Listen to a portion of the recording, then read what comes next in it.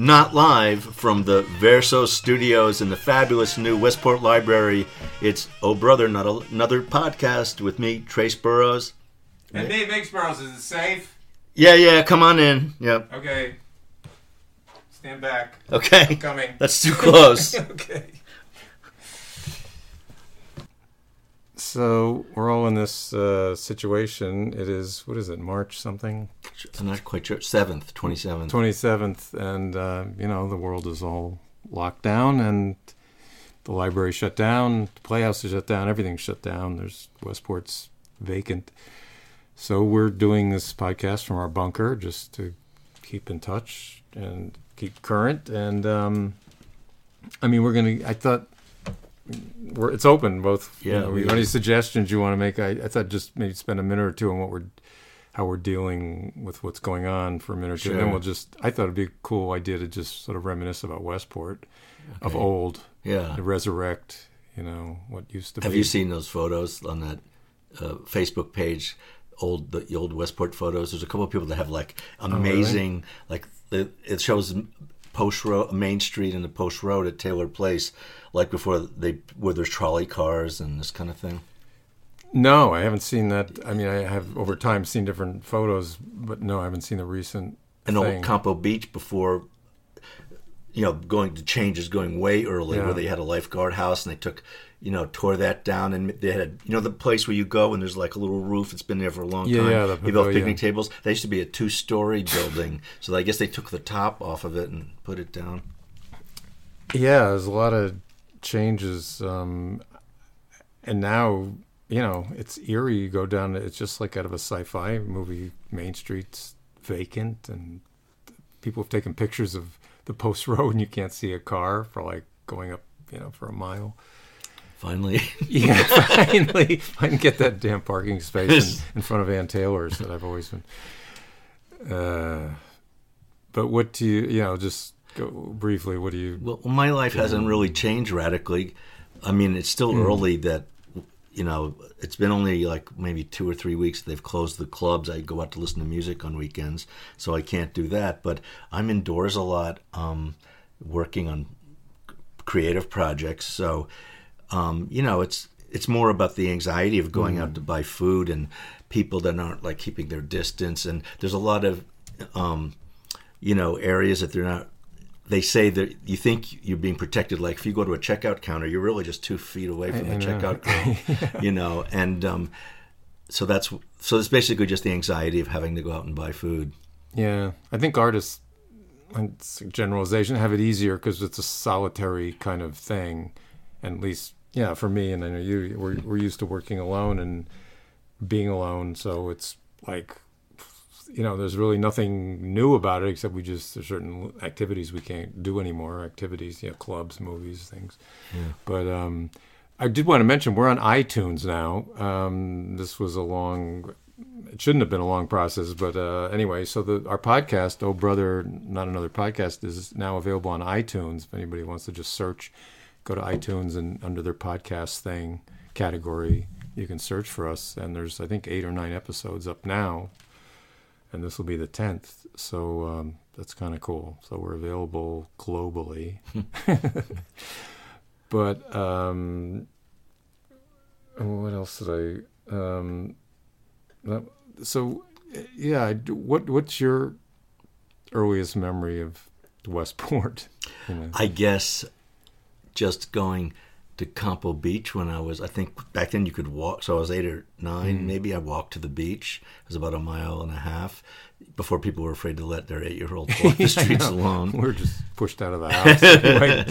Right? So, going to Campo Beach, buying a hamburger, laying in the sun, looking at the high school girls. The other thing that was weird about that time was there was no really that much interest in sun prevention, and you just usually came home with a sunburn, and it would just, my back would be just bright red, beet red, and they just put calamine lotion on it or something, right? Or Noxema or something. Yeah, you wouldn't have a good judgment, so you think you wouldn't know till you got home and all of a sudden you can't touch anything. Yeah, beach school. I remember being dropped off at beach school, and you're just out all day. Like there was no thing of covering up and wearing sunscreen or. I don't. This is a little off, but I did go to beach school too. Yeah. We had to make little leather belts and stuff. Oh yeah. So yeah. these two girls, I guess they were either ninth graders or sophomores in high school, ran this thing, and they brought all the kids at the end of the day after we made our little things into a room, and they asked us to take all our clothes off. What? Yeah, and just go. And I said, I don't want to do that. And they say, you can't have some special event afterwards. Like you can't. You've got to go in a room. So they sat in a room and was like looking at a bunch of young children all naked interacting, but I wouldn't go in. So I went back and told Mom, and I said, they want us to, I don't want to do that. I don't want to go in that room. And she says, if you don't feel comfortable with it, you don't have to do it. And I also said, I think I don't want to go back there.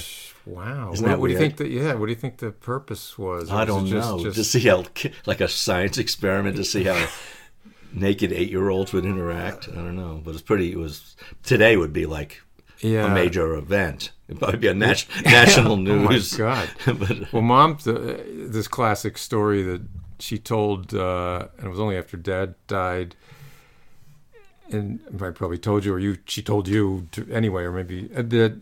And this had to do with the swinging. We used to ask her, I think, about the keys. Westport was known for the keys, the swinging and key. What are the key parties? you should explain where Yeah. some people might know. Where you'd come to a party and everyone would put their keys in a giant bowl, Right. And then at the end, you would just blindly grab keys and whoever they were. So if you'd end up with like a random woman or vice versa, and then you're supposed to go home with them.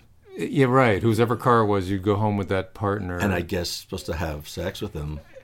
Yeah, and I remember Mom always claimed, I don't think we ever talked to Dad about it, but Mom always claimed that as soon as the bowl came out, they left. She claimed they never, and they left when people went skinny dipping.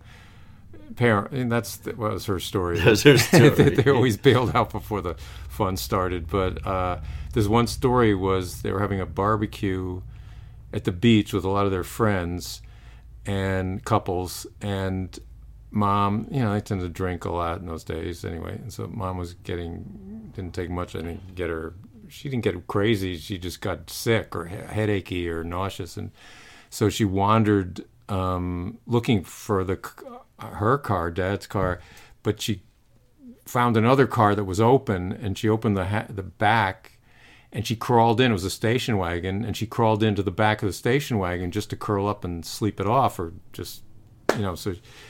And the next thing she knows, she hears the car starting. Do you remember that? Did you ever tell you this? Only from what you told me. So the car starts and moves, and she's petrified. She has no idea what's going on, and she kind of peeks and she sees who it is, friends of hers, but it's a husband. It's a husband and wife from different couples, so they're obviously. And she's back there. It's like a movie. So she's, and they end up going to some house, one of their other houses, and Mom stays in the car. And 20 minutes later, they come out of the house and they drive back to the beach like nothing happened. And Mom stayed in the car until they got out, and she waited like 5 minutes, and then she snuck out of the car. And so she knew this secret about these people from other couples that had their little fun. Yeah. But Westport, you probably had more of a. I mean, there was Bill's Smoke Shop. Right. Yeah. The Hangs. I mean, there was Thompson's drugstore, which is right where Tiffany's is. Yeah. So when I was in junior high, the thing to do when I was 7th and 8th grade was we're all going to meet at Thompson's drugstore, and basically it was they served hamburgers and had little booths. And, right. And kids would just hang out there. And did they sell? I seem to remember Bill. There was always a place that did something secret, or like Bill's Smoke Shop. I think sold fireworks or somebody or the. When I was about 8th grade, so a kid had fireworks, cherry bombs, and all this. And I said, "Where do you get those?" And he turned me on to his secret, connection. And there was a guy right on Railroad Price. Right across the road station. He was a butcher, but you had to go in there and say, like, Chris sent me. I swear. And he would go behind, and then, what do you want? I want, 50, cherry bombs and a belt of fireworks. And he would just put it in a bag, and you hand him the money. Yeah, I love that kind of our little version of the underworld. Yeah. Westport underworld. which they just, I don't know, again on that one site, Old Westport, whatever it's called, about the Le Crepe.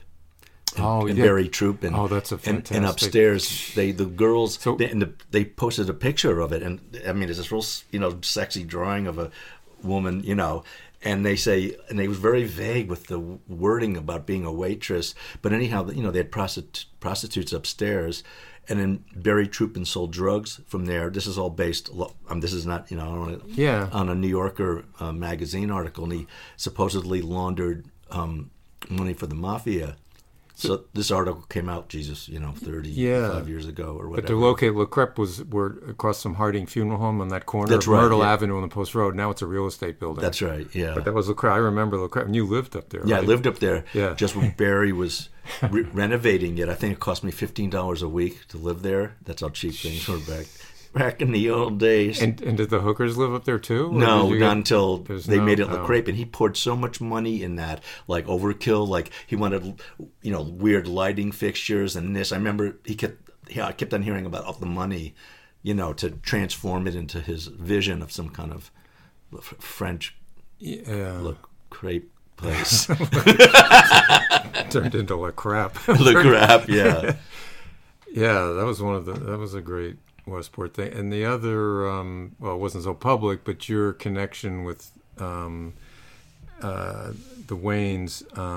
David Wayne was I guess you'd say a very, a B-movie actor, maybe. I mean, I think he has leads in some movies. He played the Mad Hatter in the Batman series. TV. He was the lead Ellery Queen television series. That's right.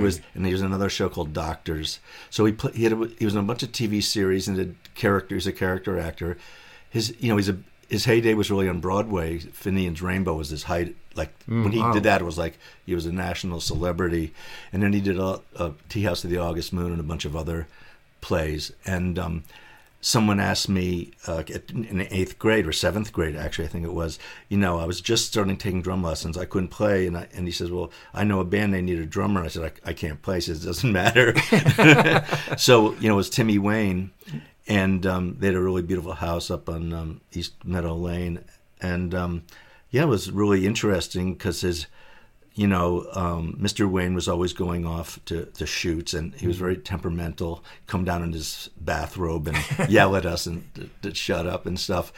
But they're very lenient, so they let us, drink over there, like just when I was 12 or 13, get drunk. And Mrs. Wayne would never tell our parents, like, right. It happened all the time.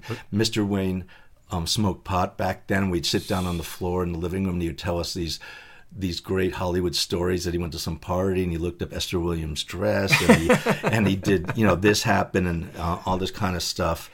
And his wife, Janie, wasn't it? Janie who was very sweet. But she was an alcoholic. Alcoholic, right? yeah.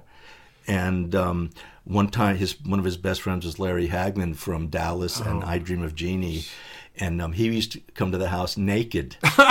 he was a super, Mr. Natural nudist, guy. like a nudist, and he was into pots. He'd have a big, shopping bag full of pot and be naked and go over there and be Mr.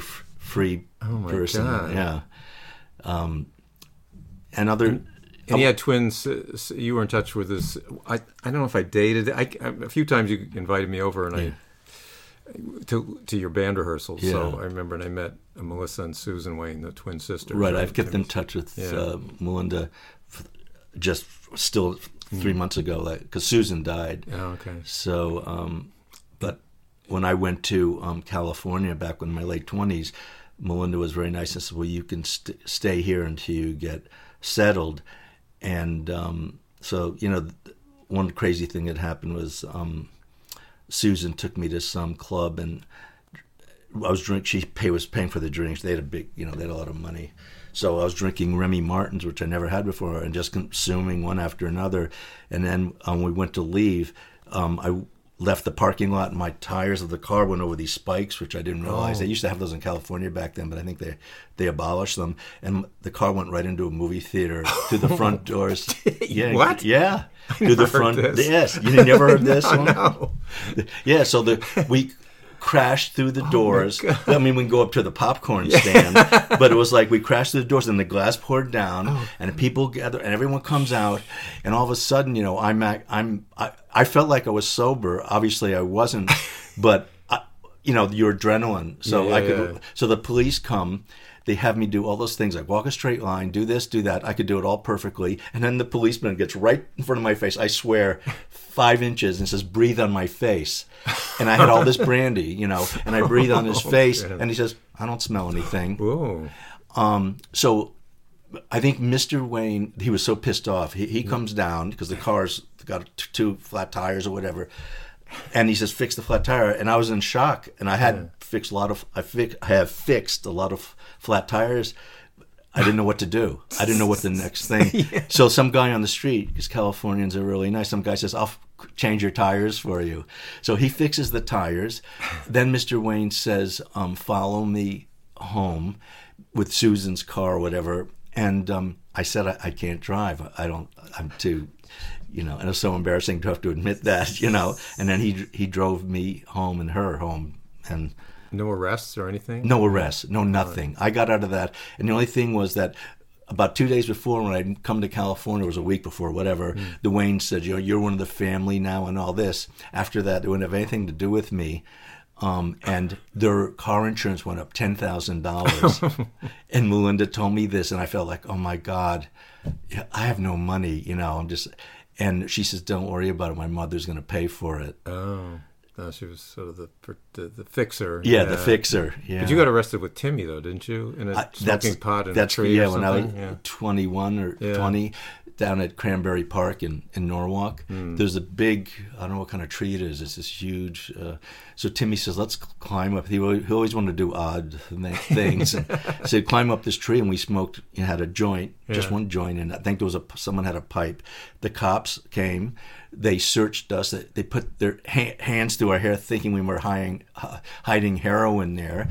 And we all got arrested, and there was a court case. It was in the news because of Mr. Wayne. It was on the radio and all over the place.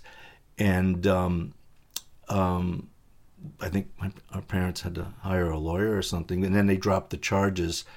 I didn't have anything on me. I was just with someone who had some pot. And it was a dirty pipe. So that's all we had is 1 joint's worth of pot and a dirty pipe. Yeah. And back then, you know, it was common. A lot of people thought that pot was this like heroin. Scandalous, yeah. You know, like we were like hardcore. Because I remember at the dinner table, I think this is a true memory of, and it was while you were going through this, and it was the big shame on the family. And I think they asked me, and I was in college at the time, I think. I don't know, but anyway, they kind of blurted out like, "Well, I know Miggs has never smoked pot," or they did some kind of thing, and I go, "Yes, they have," you know, and they were like. I just remember their eyes rolling behind their heads. Like, well, so I started smoking pot early. Timmy's sisters turned us on. So I was starting 7th or 8th grade.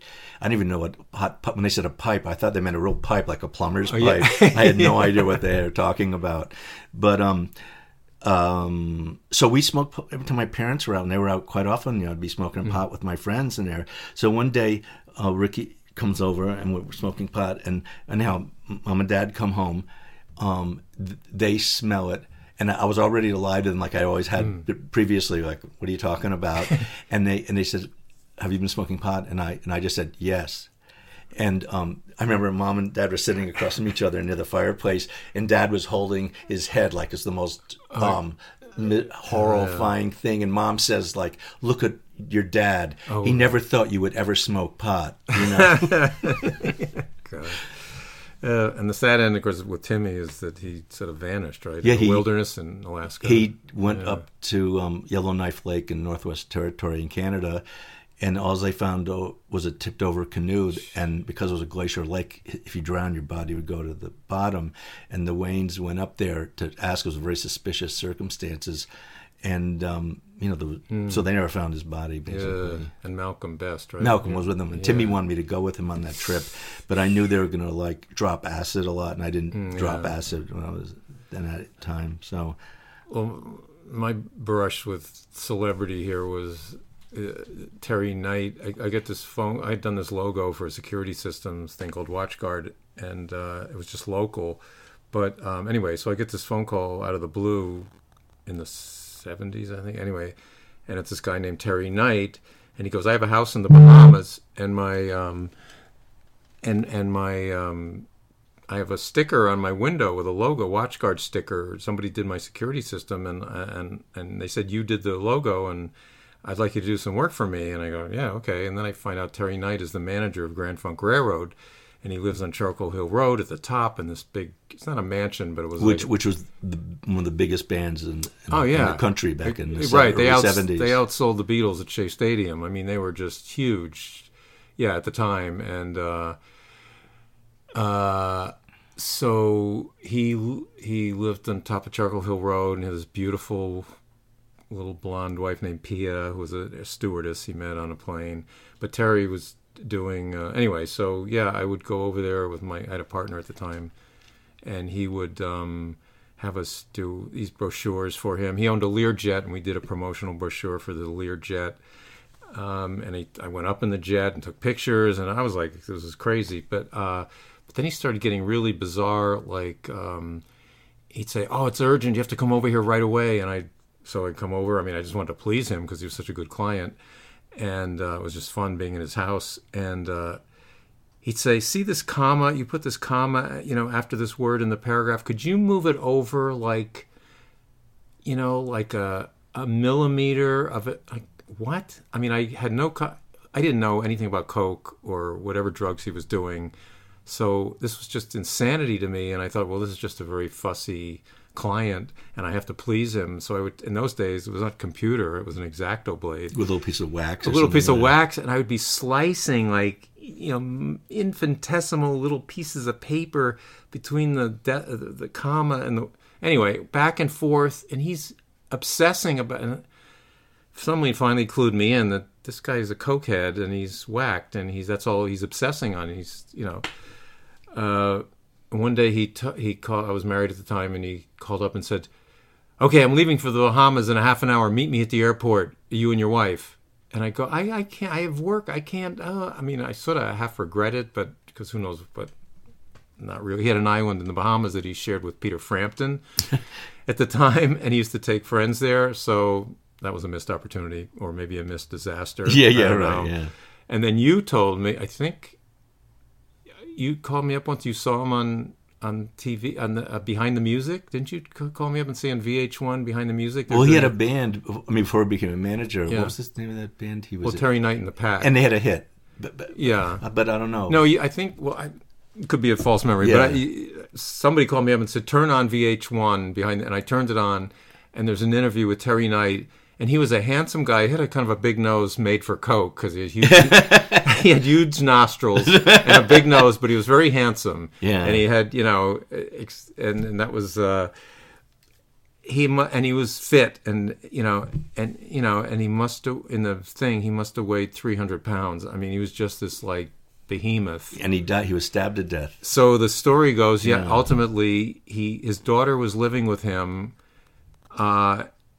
And she was in an abusive relationship with a boyfriend. Anyway, he comes home and finds the boyfriend beating up his daughter, and he gets in the middle, tries to break it up, and the boyfriend stabs Terry Knight to death. Crazy. Well, the other thing rewind is that at one point, so he bought a few of. I was doing these pop art paintings at the time, and he bought a few of them, and I get this note on my door. I lived in this little tenement-like thing down in Westport, and it's from Terry Knight saying, "Can I borrow $100 or sell you your painting back?" Oh, weird. So I'm going, what? And so I call. I knew a friend of his, this woman that knew him locally, and she said, "Oh, don't you know? He's like, he burned through all his money with drugs. He sold his planes, his limousine company." He's like, he has no money. He's like, he's desperate. He's just, don't give him the money because he'll just buy drugs with it. So the downfall of this guy from being, he once told me the loneliest experience in his life was he went out, he introduced Grand Funk at Shea Stadium, and he walked out onto the stage, and there's 80,000 people, whatever, at Shea Stadium on their feet, cheering, chanting, Grand Funk, Grand Funk. And he makes this thing and introduces Grand Funk. And he goes back into his dressing room all alone with a tray of, food. And he's all alone. And here he is, 80,000 people chanting, and he made this group. He created Grand Funk, and he had no wife or girlfriend at the time, and that was the saddest time of his life, and he died in a horrible way. You think he'd be like super, like, wow, I made, look what I've accomplished. Yeah, I know, but I don't know if it was just too much success too soon, or the drugs thing became and then his wife divorced him eventually, little Pia.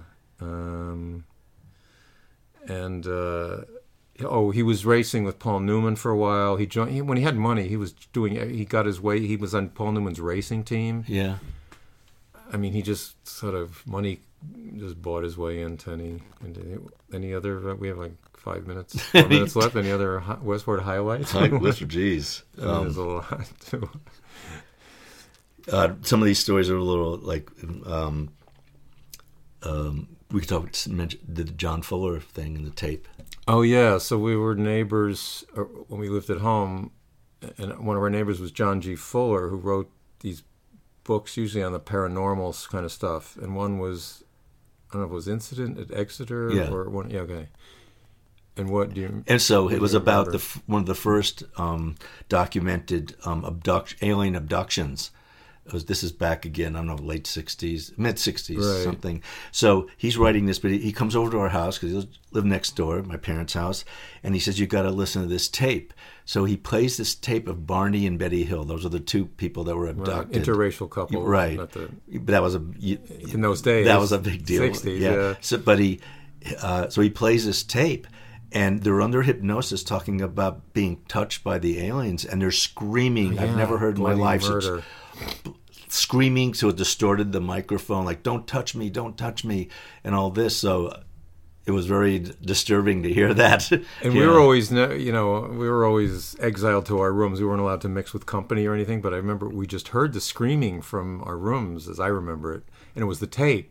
And it was frightening because we didn't. It was like somebody being murdered. And they explained to us later that he had the real tapes.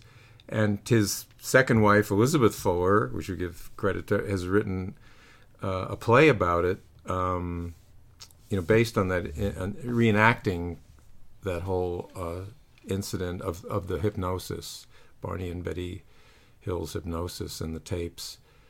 And, that was pretty scary. Yeah, our parents... He shot a thing for Candid Camera once, too. Oh, he did? Because he could shoot, he's a filmmaker, a book, an author. He could do different things. I remember when Candid Camera came to Westport at the bowling alley, they did a stunt. Oh, I didn't know that. And he shot it. He shot for them. So what grew? Westport had a lot of, with the Players Tavern, there isn't time to go through them all, but there was so many groups. The Ramones. I saw the Ramones at the Players Tavern, the James Cotton Blues Band. Guy from the Mamas and Papas. Denny Doherty, I think. Yeah, you're right. Yeah. And actually went to Charlie Karp's band played a lot. Oh, Charlie Karp's band played a lot. And you were in, can you just rattle off the names of the bands you were in? We have time. The Rogues, the Styx, the Bad Aussies, Circus. You were the original Styx, not the right. Styx. This is like 8 years before the famous Styx. And you were wearing doing punk things. I don't think the word punk had even existed, but you were wearing dog collars, spiked dog collars, and weird stuff before any of that. The funny thing is so I made this little demo record. It was like a punk song. You had it printed, on a little 45, and our band never really, took off. But I found online, it's probably still there. Yeah. People don't know who the band was. $85 for the bold one. Really? Yeah, this guy's selling that. I was going to email him. I said, "I'll let him have. Who cares?" I love that song, the bold one. Yeah. That was Ricky singing lead on that. Yeah. Oh, that was the other thing that Terry Knight did at the time. I guess quickly, he was very nice. I went to California, maybe to visit you or something. I don't know. It was with my wife, and we went on a vacation, and I told Terry I'm going to California, and he hooked me up with all these A&R people at all the major record companies, and I played the bold. I had made a little tape of your band, your guys' band. I don't know which one it was at the time, but and I played it for these A&R people, like major, anyway, it was none of it was accepted, but it was cool being in that situation. Yeah. But what I realized is they listen.